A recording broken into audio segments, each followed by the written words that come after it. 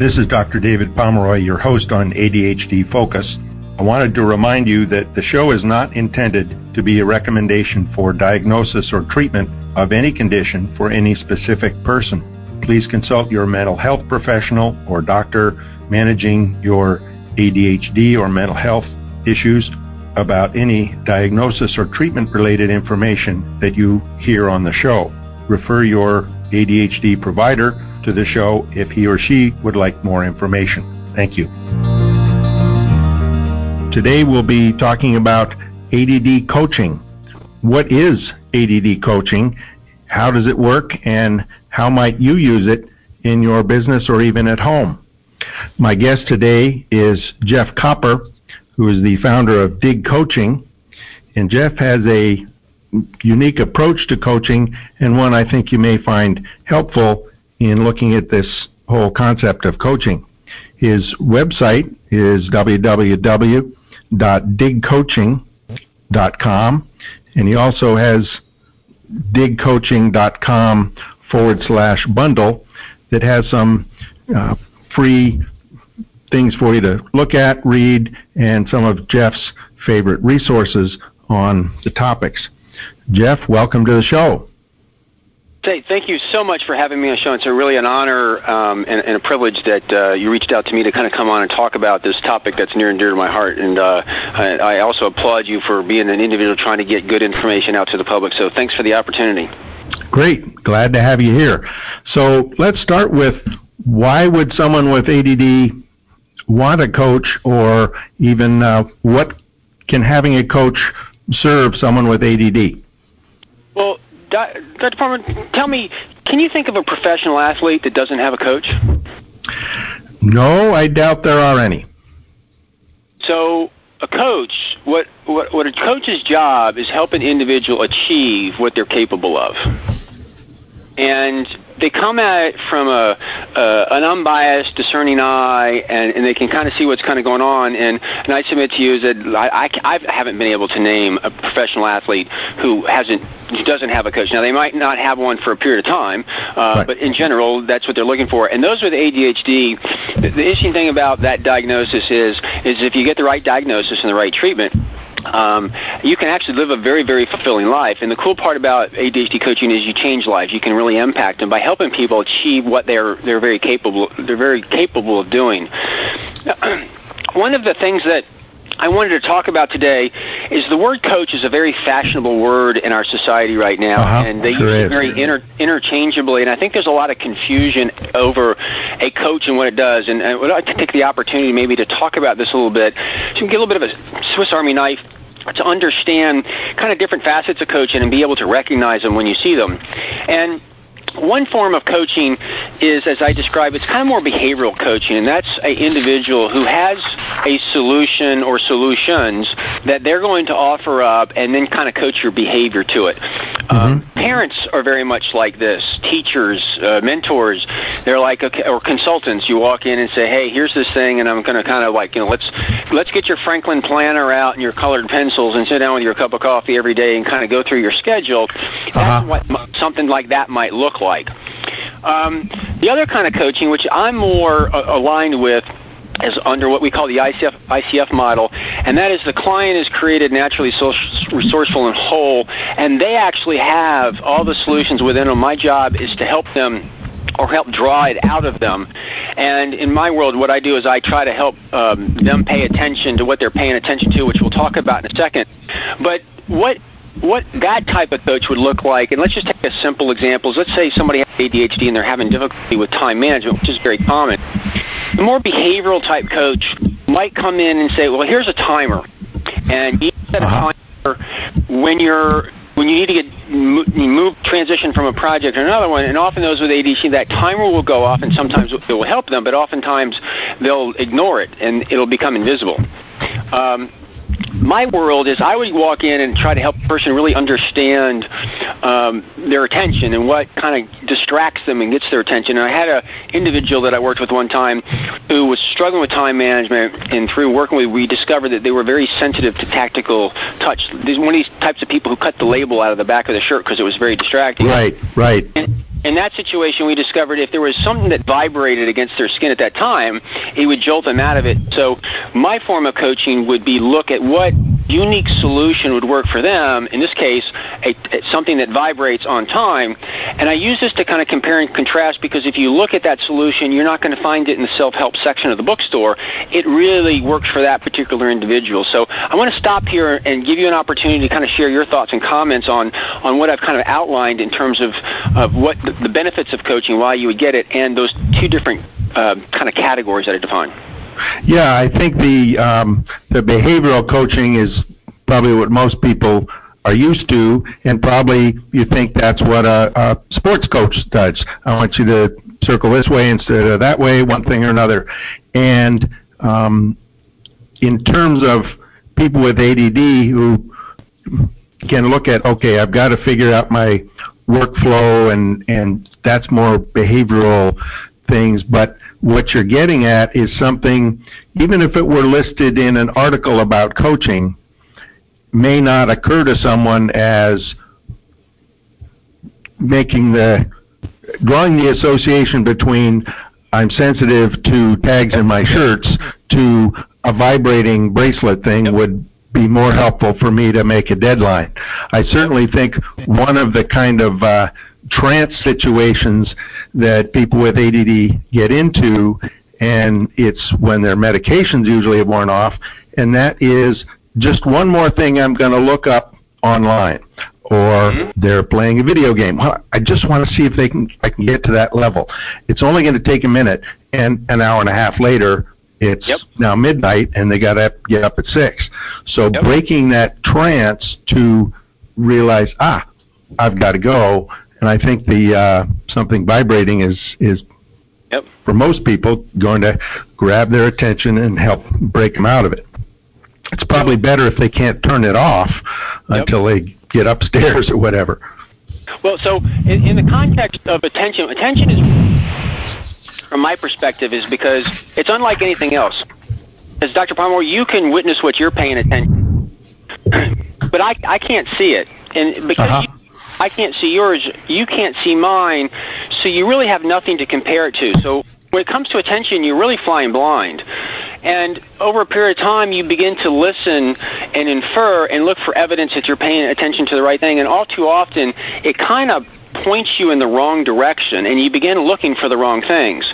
And one of the things that I like to do is, I've done many interviews in the past with Dr. Russell Barkley, and one of the things that I like about what he's coming to talk about ADHD is ADHD is really an executive functioning issue.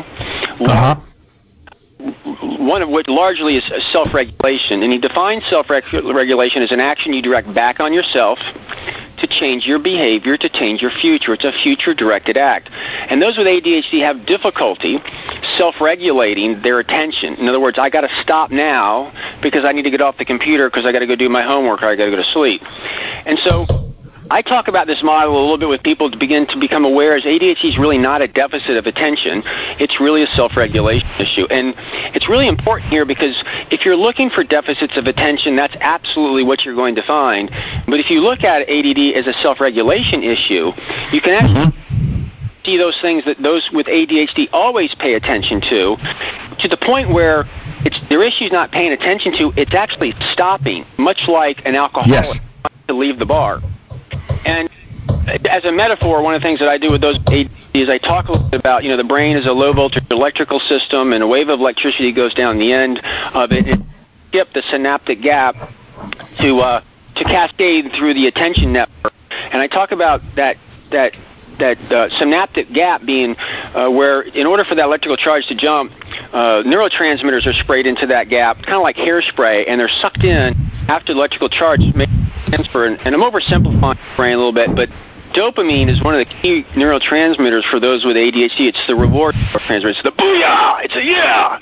And I began to talk about it in very simple terms, and I said, think of ADHD as a dopamine addiction. If you push the lever and you get the fix, you pay attention to it.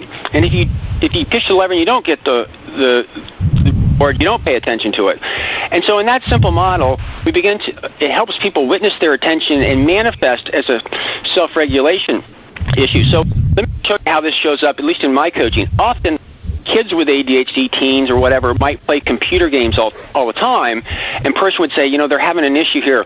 What I do is I begin to say, really, what games?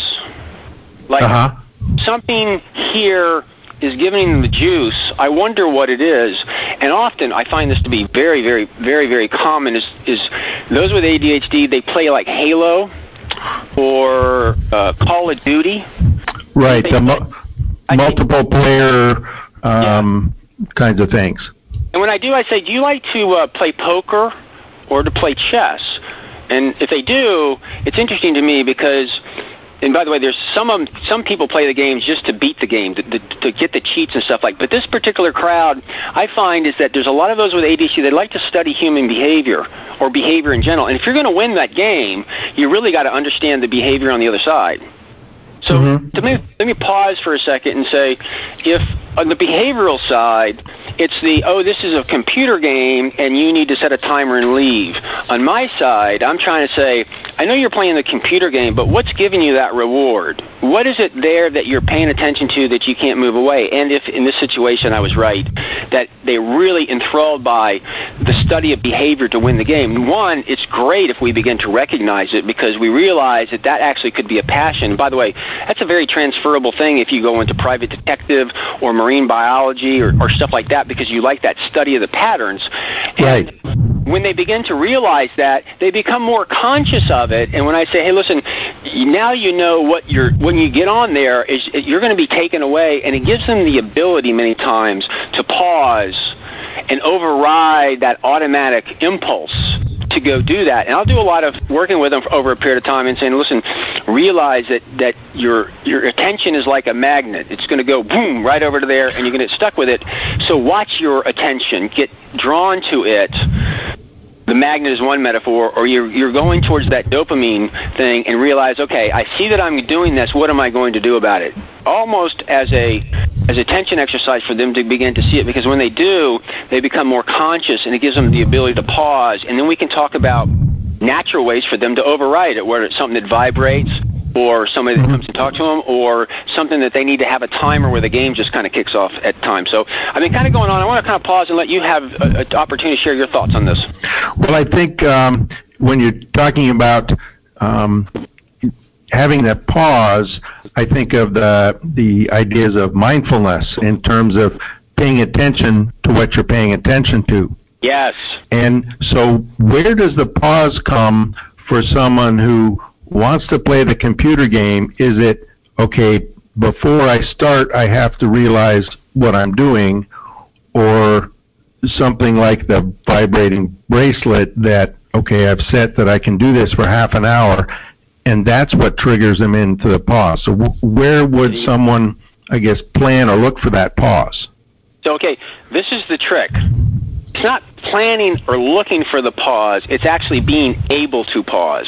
Because remember, if ADHD is a self-regulation issue, the problem is think of your brain as a two-level system. You've got that automatic brain that I'm going for my dopamine fix, where you just impulsively go after it, or you reach for a door with your dominant hand. That's your or we have habits, and those are automatic behavior. The executive functioning, what we're talking about, the prefrontal cortex, is very effortful because it's got to step in, it's got to override the automatic brain. It's very, very effortful.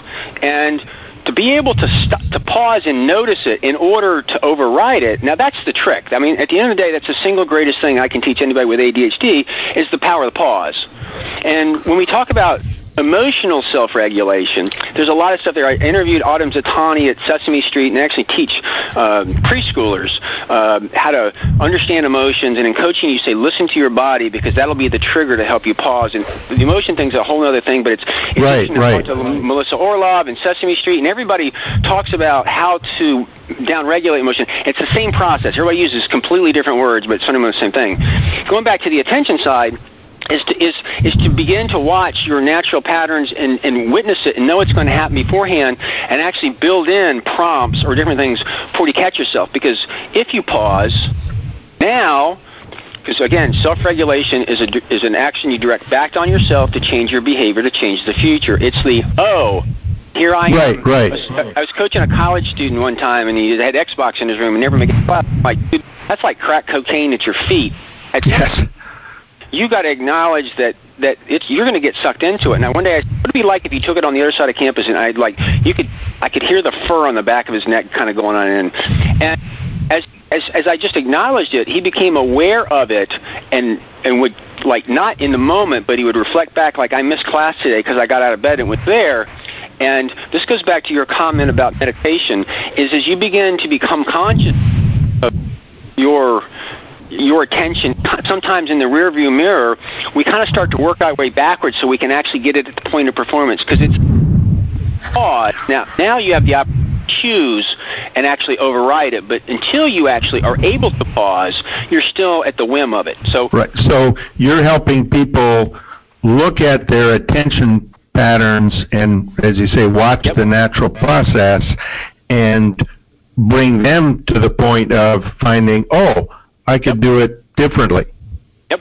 And so one of the things that I like to do is I like to give people attention exercises. And remember your meditation comment for a second, okay? Uh-huh. This is not for everybody. It really depends on who you're working with. But for some that are they don't have a problem with the emotional regulation. It's really the attention regulation. There's an attention exercise I'll do. And the idea, it's kind of like shooting free throws. I want you to go practice this as much as you can, become aware of it. And the exercise is to spend like an hour, particularly where you're doing stuff, maybe meal prep or something like that, where you spend the hour focused on using your less dominant hand as opposed to your dominant hand.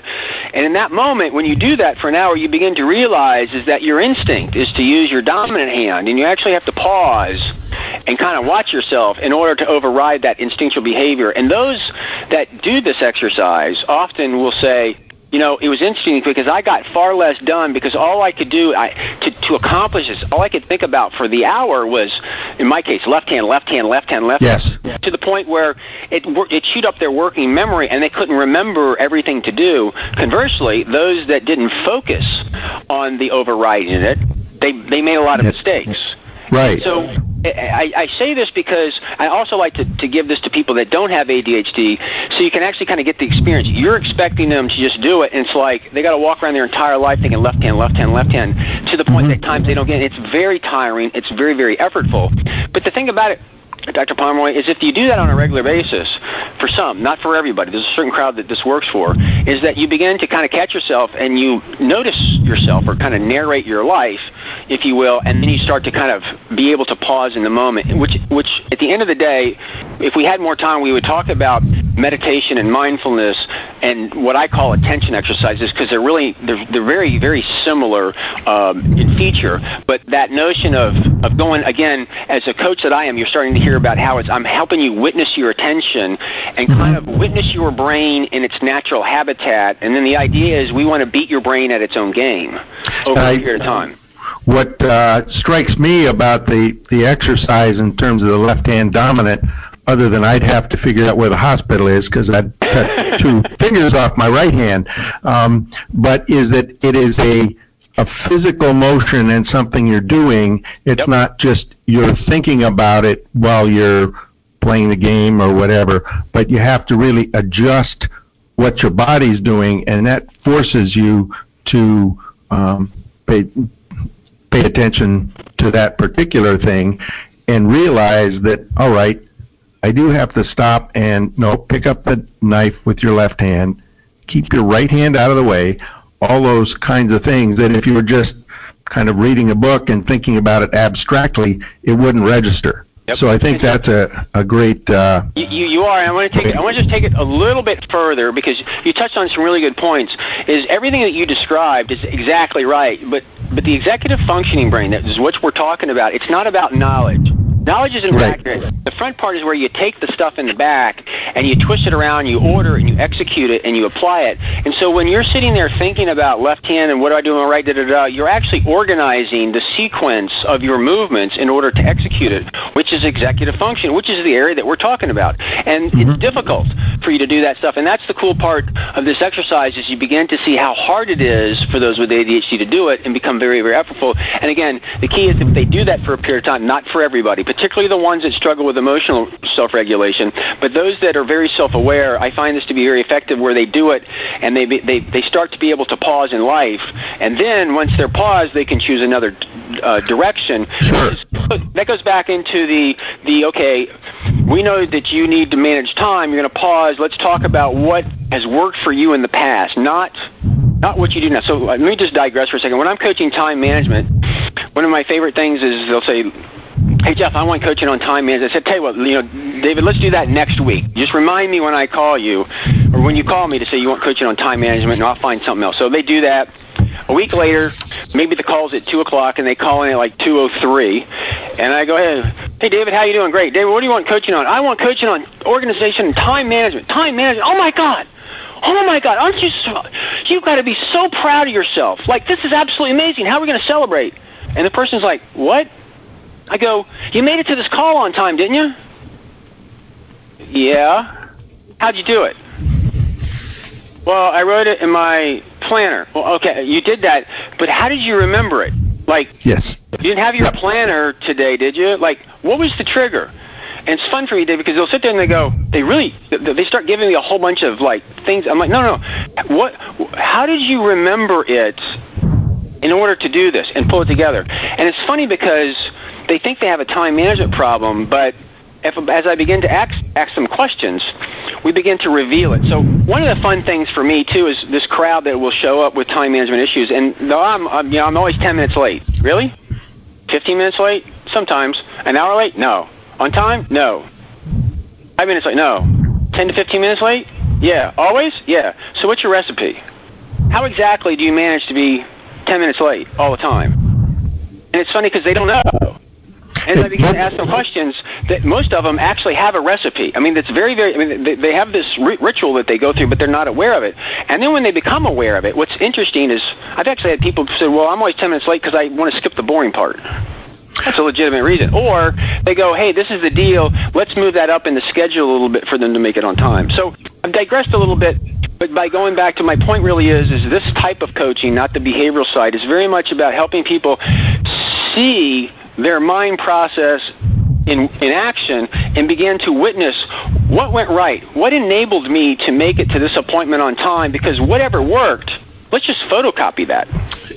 And I think a couple of things occur to me. What I see oftentimes delays people when they come in for an appointment here. Well, I just had to stop to do this, or I was about to go out the door and I remembered I left the laundry in the washing machine. I want to make sure it got in the dryer, and then they're 10 minutes late. So I think that just one more thing, or I've got to be sure to do this, I got to write this down, and that's where if they had the pause, that somehow they could put in when they thought just one more thing, or I'm about to go out the door and I've got to pause and look at, and of course the other one is remember to look at your planner so you know what's coming along. It's great if you wrote it there, but if you don't look at it, then you miss the appointment.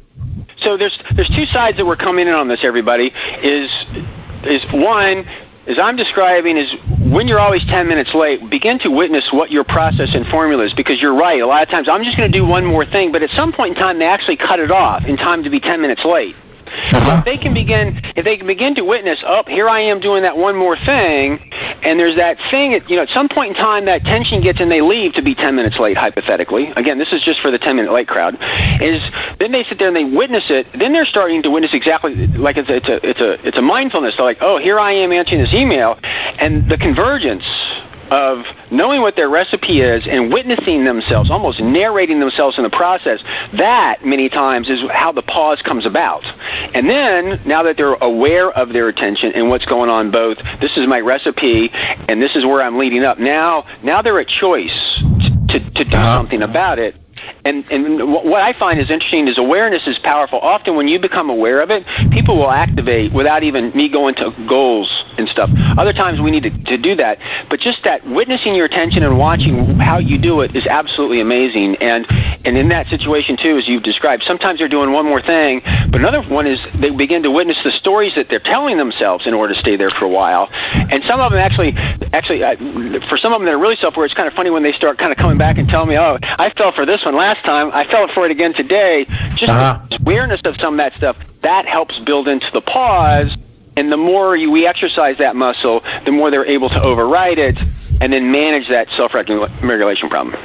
And one of the other things that comes in here is that executive function of working memory, where oftentimes people with ADD don't remember the consequence from last week, yesterday, when I chose to do this, such and such happened, and so they're back in the same situation. They fall in their automatic process, and they forget what happened when they did that before.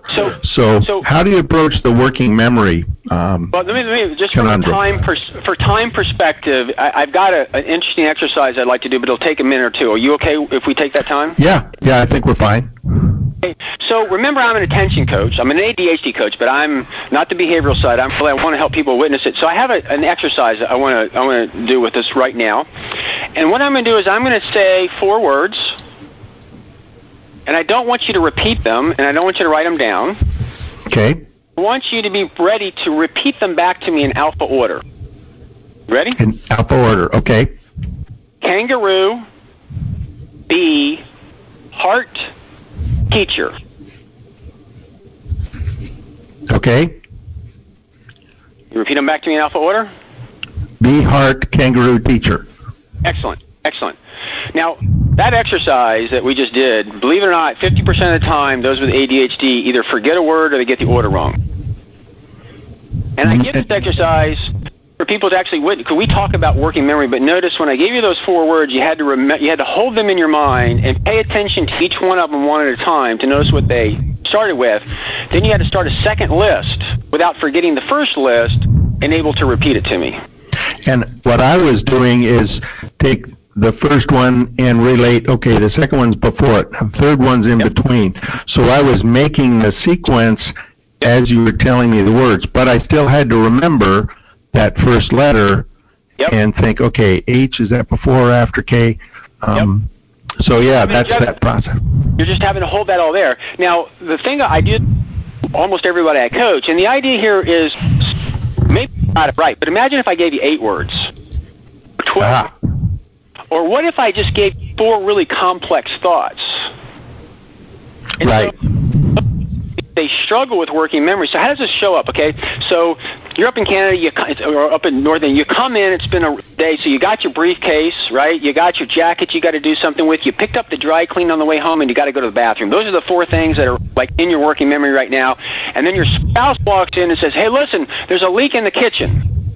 Now, in that scenario, now you add a 5th thing. It's like, don't spill the beans.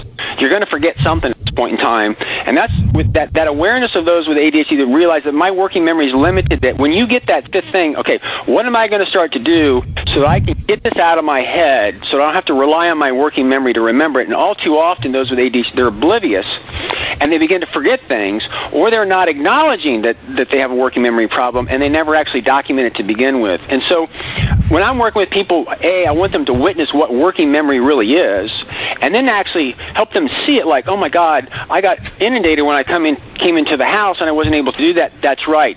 Now that they're aware of it and they do it a couple times, they realize it's my working memory. And then you say, okay, what are those times where you were able to remember? And it's interesting how they would write it down or put things in certain places for them to remember, and we capitalize on that. And so, again, going back to this space is those with ADHD really struggle with that working memory, and until you're conscious of it, it really makes it difficult to pause and or manage it and or regulate it. So with that, I'm just time to share your comments. Yeah, I think where I see that often showing up is either someone's working on a project and then the email from the boss comes in, or the boss walks in the door, or one of their people that are helping with another project comes in. They start talking about a totally different project, and that transition to, okay, now they catch up with that person's question, but they forgot really where they were in their thinking process on their own. Or you're in the hallway, you talk with someone about an idea, and you figure, okay, I'm going to write that down. As soon as I get to the office, someone else comes up, start talking about a different one. The first one's totally out of mind by the time you get back to your office. So coming up with your strategies, whether it's, hey, could you just send me an email? It's easier for me if I see it all in print. Something that can help get that back. So absolutely. We're going to have to pause here, Jeff, and I think probably have you come back in a few months after people have tried the working memory exercise and catch up with some more things we can do. That sounds good to me. My guest today has been Jeff Copper, who is an attention coach and gets people to pay attention to what you're paying attention to in some novel ways. His website is digcoaching, all one word, lowercase, digcoaching.com. And another part of that is digcoaching.com/bundle, where you can read more about some of these exercises and get some fun free stuff to help you practice. This has been ADHD Focus. I'm your host, David Pomeroy. Thanks for your attention, and until next time, be well.